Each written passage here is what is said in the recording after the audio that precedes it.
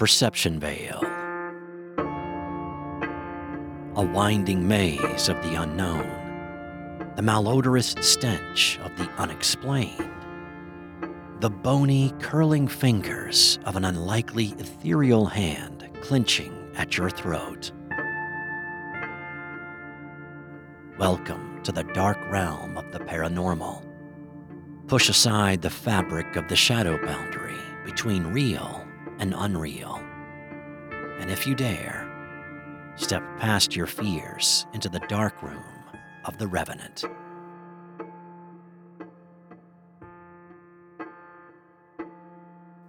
For most of my adult life, I had this friend who was really more like a brother to me, and we spent a lot of time over the years talking about the strange stuff, eerie things that had happened to us. My friend, Chris, was 7 years older than I was, and he was born in the early 50s into a staunch conservative Catholic family. Outside of the virgin birth and resurrection, his family was not into supernatural experiences. And so what he shared with me was all done in confidence. But he's been dead now for more than 10 years, and I feel like any moratorium on talking about these things has passed. One in particular is the story he told me of the babysitter. As a boy, Chris lived in a terrace house in the north of England with his mother, father, 2 older brothers, and a younger sister. When he grew up, he bought the house from his parents, and then, once he was married, he and his wife lived there. I asked him once why he decided to buy the house he grew up in. Why not develop new memories with your own family in a different house? He raised one eyebrow, and he said cryptically, "I never let anything beat me, not even this house." Years passed before he told me what that meant.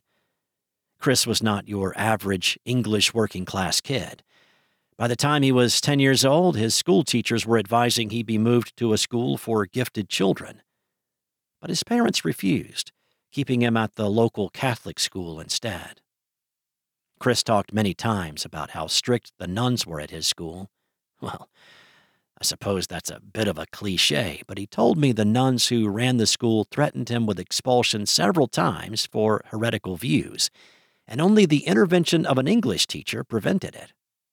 He published his first set of horror stories at 13 years old, his first poetry a year later. He dabbled in theater, which is where I met him. We had a moderately successful writing partnership over the years. We wrote songs and produced a number of stage plays. It was only when I suggested moving into ghost stories that for the first and only time, he turned me down flat, saying, "You want to write that stuff? You write it alone." That was a bit confusing, since he had written horror stories, but I didn't want to make him feel uncomfortable or angry, so instead, I conducted paranormal investigations with another friend of mine. I had a lot of experiences and tales to share, but Chris did not want anything to do with it. Sure, we could have discussions about it, but he didn't want to put his name anywhere near these experiences. And his excuse was always the same. It would be unacceptable in the eyes of his family. There was this one evening I was at his house, and we were talking about ghosts and films, our latest projects, and the women in our lives. He suddenly stopped talking and stared at the door to the front room. His face drained of all color, and his eyes widened. "Well, what's wrong?" I asked him. "Look at the door handle," he whispered back. I turned from my position sitting on the floor and looked over my shoulder. It took a moment, but then I saw what he meant. More slowly than the hour hand of a clock, the door handle was rotating. Someone was opening the door very, very slowly. "Hey, June," I called out, assuming it was Chris's wife, back from her darts match at the local pub. "June will not be back until 11, he said. "Besides, did you hear the front door open?" I admitted that I had not. "Stay there. And whatever you do, do not open that door." He stood up and crossed to the dining table, and he picked up a silver salt shaker and held it like a priest would hold an aspergillum, which, for those not knowing what that is, an aspergillum is a small metal wand-like device used for sprinkling holy water in a church service. Anyway, he crossed to the door with the salt shaker, holding it like a priest. He closed his eyes briefly, mumbled what I assumed was a prayer, and then threw open the door at the same time, casting salt into the opening in two broad sweeps, one horizontal, one vertical. I leaped up and ran to his side. The passageway was empty. "What the hell?" Chris was physically shaken, and I caught him as his knees began to buckle. Now, Chris was a big guy, 8 inches taller than me and twice the weight, but I was able to help him back to his chair. "All right, Chris, what's with the exorcist bit? I thought you said all that kind of stuff was a sham." He shook his head and downed a whole mug of coffee in one gulp. He then began trying to get a cigarette out of its packet and light it with fingers so obviously numb and shaking that I had to do it for him. When I said that about ghosts, it was not because I don't believe in them. It was because I do. He sat back and took a long draw on his cigarette. "When I was a kid, this house terrified me. One thing after another, every day, until I put a stop to it." I watched his face. I knew Chris in storytelling mode, and this was not it. He was absolutely sincere, and he was frightened. I had never seen Chris frightened on any other occasion. "You remember my gran?" We all knew Chris's mad Irish granny.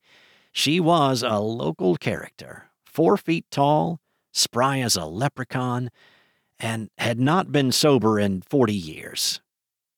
Mad Gran had once procured a stag's head from a local pub for the sole purpose of teaching Chris's elder brother a lesson.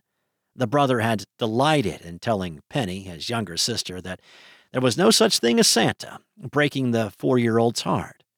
Gran painted the stag's nose red, and the brother woke up to find it in bed with him along with a copious amount of tomato sauce in true Godfather fashion, with a note reading, "I do exist, and here's Rudolph to prove it." Yes, I remember your Gran. Back in the old country, she was the go-to woman for this kind of thing. Magic, evil spirits, you name it. She knew about it, and what was to be done about it. I nodded.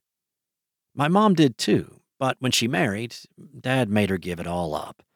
Gran was not happy about that, but, well, that's another story. The cigarette had burned away by this time. He had calmed down enough now that he was able to light another one without any help. She told me a lot about it when Dad was not around, of course. Taught me to read the cards, tea leaves, all that stuff, and how to deal with spirits. He was still clutching the shaker of salt, and grains of salt adhered to his hands. "Salt," he said. "You know why people think holy water works on evil? Because it's blessed? No." He shook his head. "In the old days, holy water was seawater, full of salt. Salt purifies. Salt's for spirits, iron for imps and fairy folk, pure water for demons." I'll admit to having been the butt of a number of practical jokes by Chris at one time or another. "So, there was a ghost at the living room door?" I asked a little incredulously. "When I bought this house, 2 days before the wedding, I had Gran come around here and we cleansed the place, top to bottom. Drove out anything and everything skulking here. Especially her. Literally cleansed the hell out of it." "Wait. Her?" "I'm coming to that." I could tell he was tense. He was almost chewing the cigarette now. He was rubbing his hands together, intertwining his fingers, releasing, balling up his fists, releasing. I wanted to get a priest in here too, but no. Gran would have none of it. She always said, priests are good for hatching, matching, and dispatching, and nothing else. Yeah, anyway, when I was a boy, my dad bought this house cheap, really cheap. The people here before us could not wait to get out. These houses were built originally for the river workers, dockers, and the like. This was the 60s, and the docks were still working then. My older brothers, Walt and Jesse, were both quite a bit older than me, and so I was bottom of the heap. My sister Penny was the apple of all their eyes. Walt was the oldest, Jesse was the athlete, and I was too clever for my own good. Dad was really into the church. Mom went along with it, and so on Saturday nights when they were at a social or a meeting or something, and Walt and Jesse had dates, I was stuck with looking after Penny on my own. Like I said, this house terrified me. Lying in bed at night, I used to hear things being dragged across the floor in the attic. I used to feel hands on my back when I was on the stairs. And I knew if I let go of the banister, those hands would push me down the stairs. I heard music at night, brass band music that no one else seemed to hear. And I would feel someone sitting on the end of my bed in the dark. And I could feel whatever that was, staring at me. Jesus, didn't you tell anyone? He shrugged. Yes, but they never believed me. Well, except for Gran. She gave me a bag of herbs to hang on the door handle, on the inside.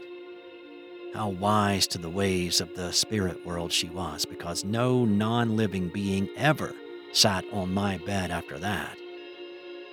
But I did get pushed down the stairs. I ended up at the bottom with a broken leg. After that, I started going down the stairs sideways. So, anyway, I was babysitting my sister this one night. I was 10, and this was the first time I had been allowed to be responsible for Penny. Mom told me that if there was any trouble to go next door and get Mrs. Walker. And she was adamant about this, but only if it was an emergency. He paused to light up another cigarette. It all started when it got dark. We had a coal fire in those days. Everyone did. But before my mom and dad went out, Dad damped down the coal ash, and under no circumstances, he told me, was I to try and relight it.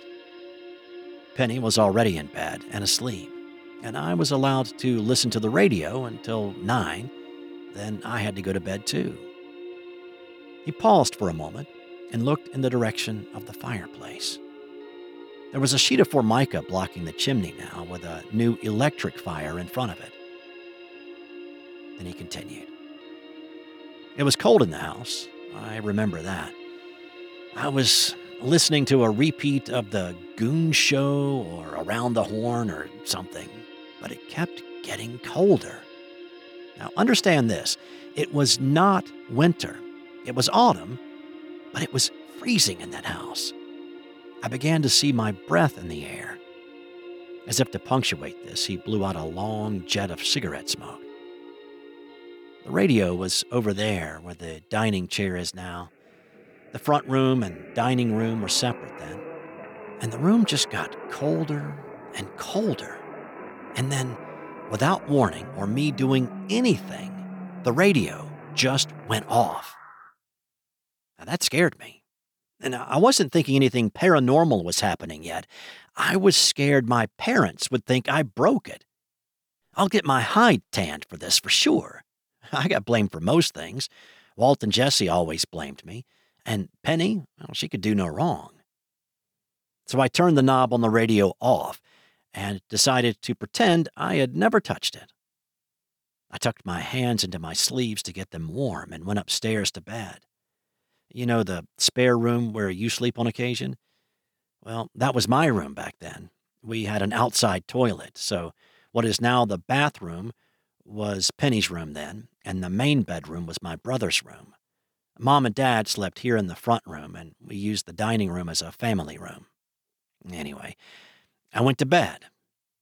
Now, the odd thing is that in the passage and on the stairs, The temperature was normal, not cold one bit.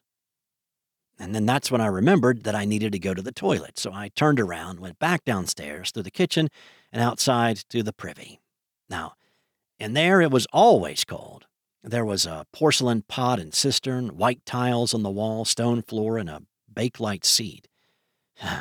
Makes me shiver to think about it now. Anyhow, I went as quickly as I could and made my way back inside, and that is when I noticed that the front room light was on. I had not been in my parents' room since they went out. Their main door, that door we just saw move, and the sliding door between their room and the dining room were both shut. But I could see light shining from under the sliding door. Red light, as if the fire was still going, and white light from the bulb. When I listened, I could hear a crackling fire, which, again, it did not do. We had coal, not wood. I decided to go get Mrs. Walker. I was sure that whoever was in the front room was not anybody I knew, and if the house was on fire, I was sensible enough not to open the door on it, so I went on into the passage. And that is when I saw it. He paused again, and I could tell this was not a pause for some dramatic effect. Instead, it was like he was hesitant to go on. Like the very thought of what happened next and beyond that was more than he wanted to talk about. What? What? I demanded. The door had bars all over it. Wait, what? I wasn't sure I had heard that correctly. Chris took a deep breath. All across the door, left to right, some straight, some on an angle, were glowing bars of light, about 7 of them. The best way I can explain it is like in the old Doctor Strange comics. They were just light. But somehow I knew if I had touched them, it would not be good. It would hurt or burn. I just knew it. So what did you do? He swallowed hard, and I'm sure I saw a tear in his eye as he tried to make himself carry on. I turned around and went back up the passage to Mom and Dad's door. Somehow I forced myself to lift my hand and knock on the door. If it were my dad back early, he would answer. He didn't, though. By that point, I think I was so frightened that I was on a high of sorts because the rest is all like a dream. I remember reaching out for the doorknob. It was hot. The whole door was hot, like there was an inferno inside. But somehow I knew I had to open the door. And when I did, it swung open, and inside was not my parents' room. It was older looking, and an old-fashioned parlor. There was a huge fire burning in the grate, and gas lamps lighting up the sideboard, and one big armchair by the fire. Someone was sitting in the armchair. It was a wingback chair, so I could not see them from the doorway, but I could see that whoever it was, they were stoking the fire, stirring it up to a bigger and higher and hotter blaze. The sort of blaze my father would never have allowed. He would have said it would have set the chimney on fire. I took a step into the room, and the heat was oppressive. It gave me an instant headache, it was so hot, and sweat broke out on my face and back, and my eyes began to tear up from the smoke. But I stepped forward. I couldn't stop myself. I was praying to God to help me. I was promising to go to church every Sunday, to stop swearing, anything, just to get out of there. But I could not help myself. I walked on, one stuttering, juddering footfall at a time, until I was in front of the fire, watching that red-hot, glowing poker jabbing in and out of the fire, turning the ashes, urging the flame to greater and greater intensity. The red poker stopped moving. "You should be in bed."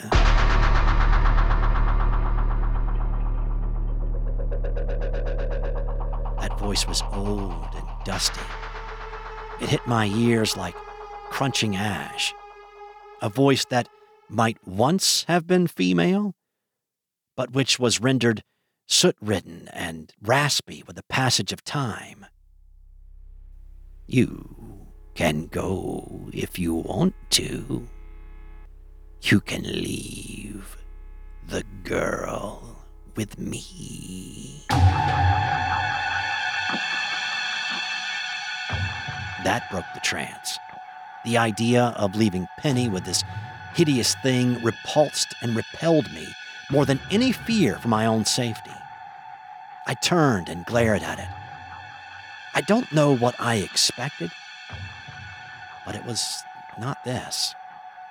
The thing in the armchair, poking the fire viciously, was dressed in a floor-length black woolen turn-of-the-century style Salvation Army uniform that covered all but the tips of her appointed black boots and buttons so tightly at the wrists and neck that her hands and throat were purple with strain. The ensemble came complete with one of those black straw woven bonnets, trimmed in red with a funereal bow on the side, that hid her face from me and its depths. She turned her head to look at me, and there in the pit of the arch of her bonnet was framed a white, gaunt face, pure white and hatchet-shaped, colorless but for the red slit of a mouth and the two gaping black chasms where her eyes should have been. And then it smiled. The thin, grotesque gash that served as lips, where the creature pulled back over black and brown, putrefied teeth. She spoke again, and this time it was more of a command than a proposition.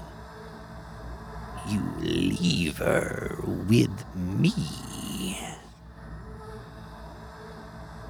I think I screamed. I know I ran out into the hall. The bars were gone from the door, and I was grasping to grab the handle when it opened from the outside. I crashed straight into my mom, and I was screaming and gibbering. I remember my dad yelling at me, and then the smell. It was the unique smell of burning carpet. My dad screamed something about me being a dangerous little fool, and then he screamed in pain as he tried to pick up the still glowing hot poker off the passage floor, and he dropped it again as it burned his hand. The scorch mark from that night, you can still see it on the hall carpet. I don't know if you've ever noticed it. I had noticed it, but never asked about it. And now that I knew its origin story, I got a chill. My pops beat me black and blue that night, all the time yelling that I was supposed to be the clever one. So how come I did not know not to play with fire? Of course, when they checked, the grate was cold, the ashes undisturbed. So how did the poker get red hot? He didn't care to pursue that line of questioning, but I swore I would get even with that woman, that thing, that whatever it was. I didn't want it to think that it will ever get me out of this damned house, or that it can ever come back in it again. No one threatens my family and won't ever again. I never forget. I always get even.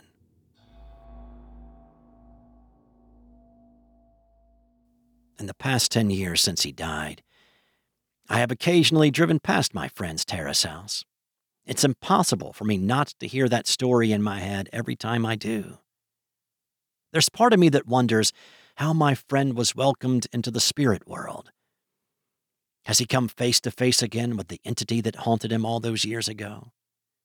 Does he now understand the why and who of it? My hope is that he is at peace, and that whatever was in the house that night has also moved on and is at peace. I have lots of doubts, though. Not about the veracity of my friend's story. No, he had no reason to tell me a fictional account. If you could have seen his face while he was telling the story, it was easy to see that just behind his eyes, he was reliving all the shocking details of that night again. No, My doubts are whether he truly is at peace. He was as serious as I've ever seen him at the end of that story.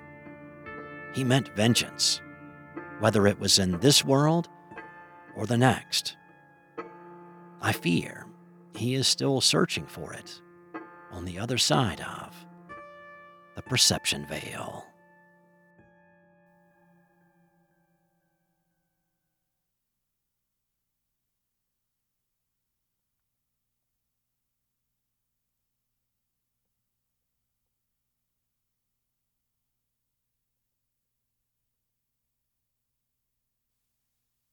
Hey, this is Steve White, the host of The Perception Veil.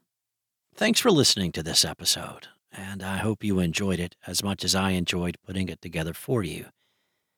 Now, most of the stories that I will do here are ones that were submitted to me by people who actually had these experiences.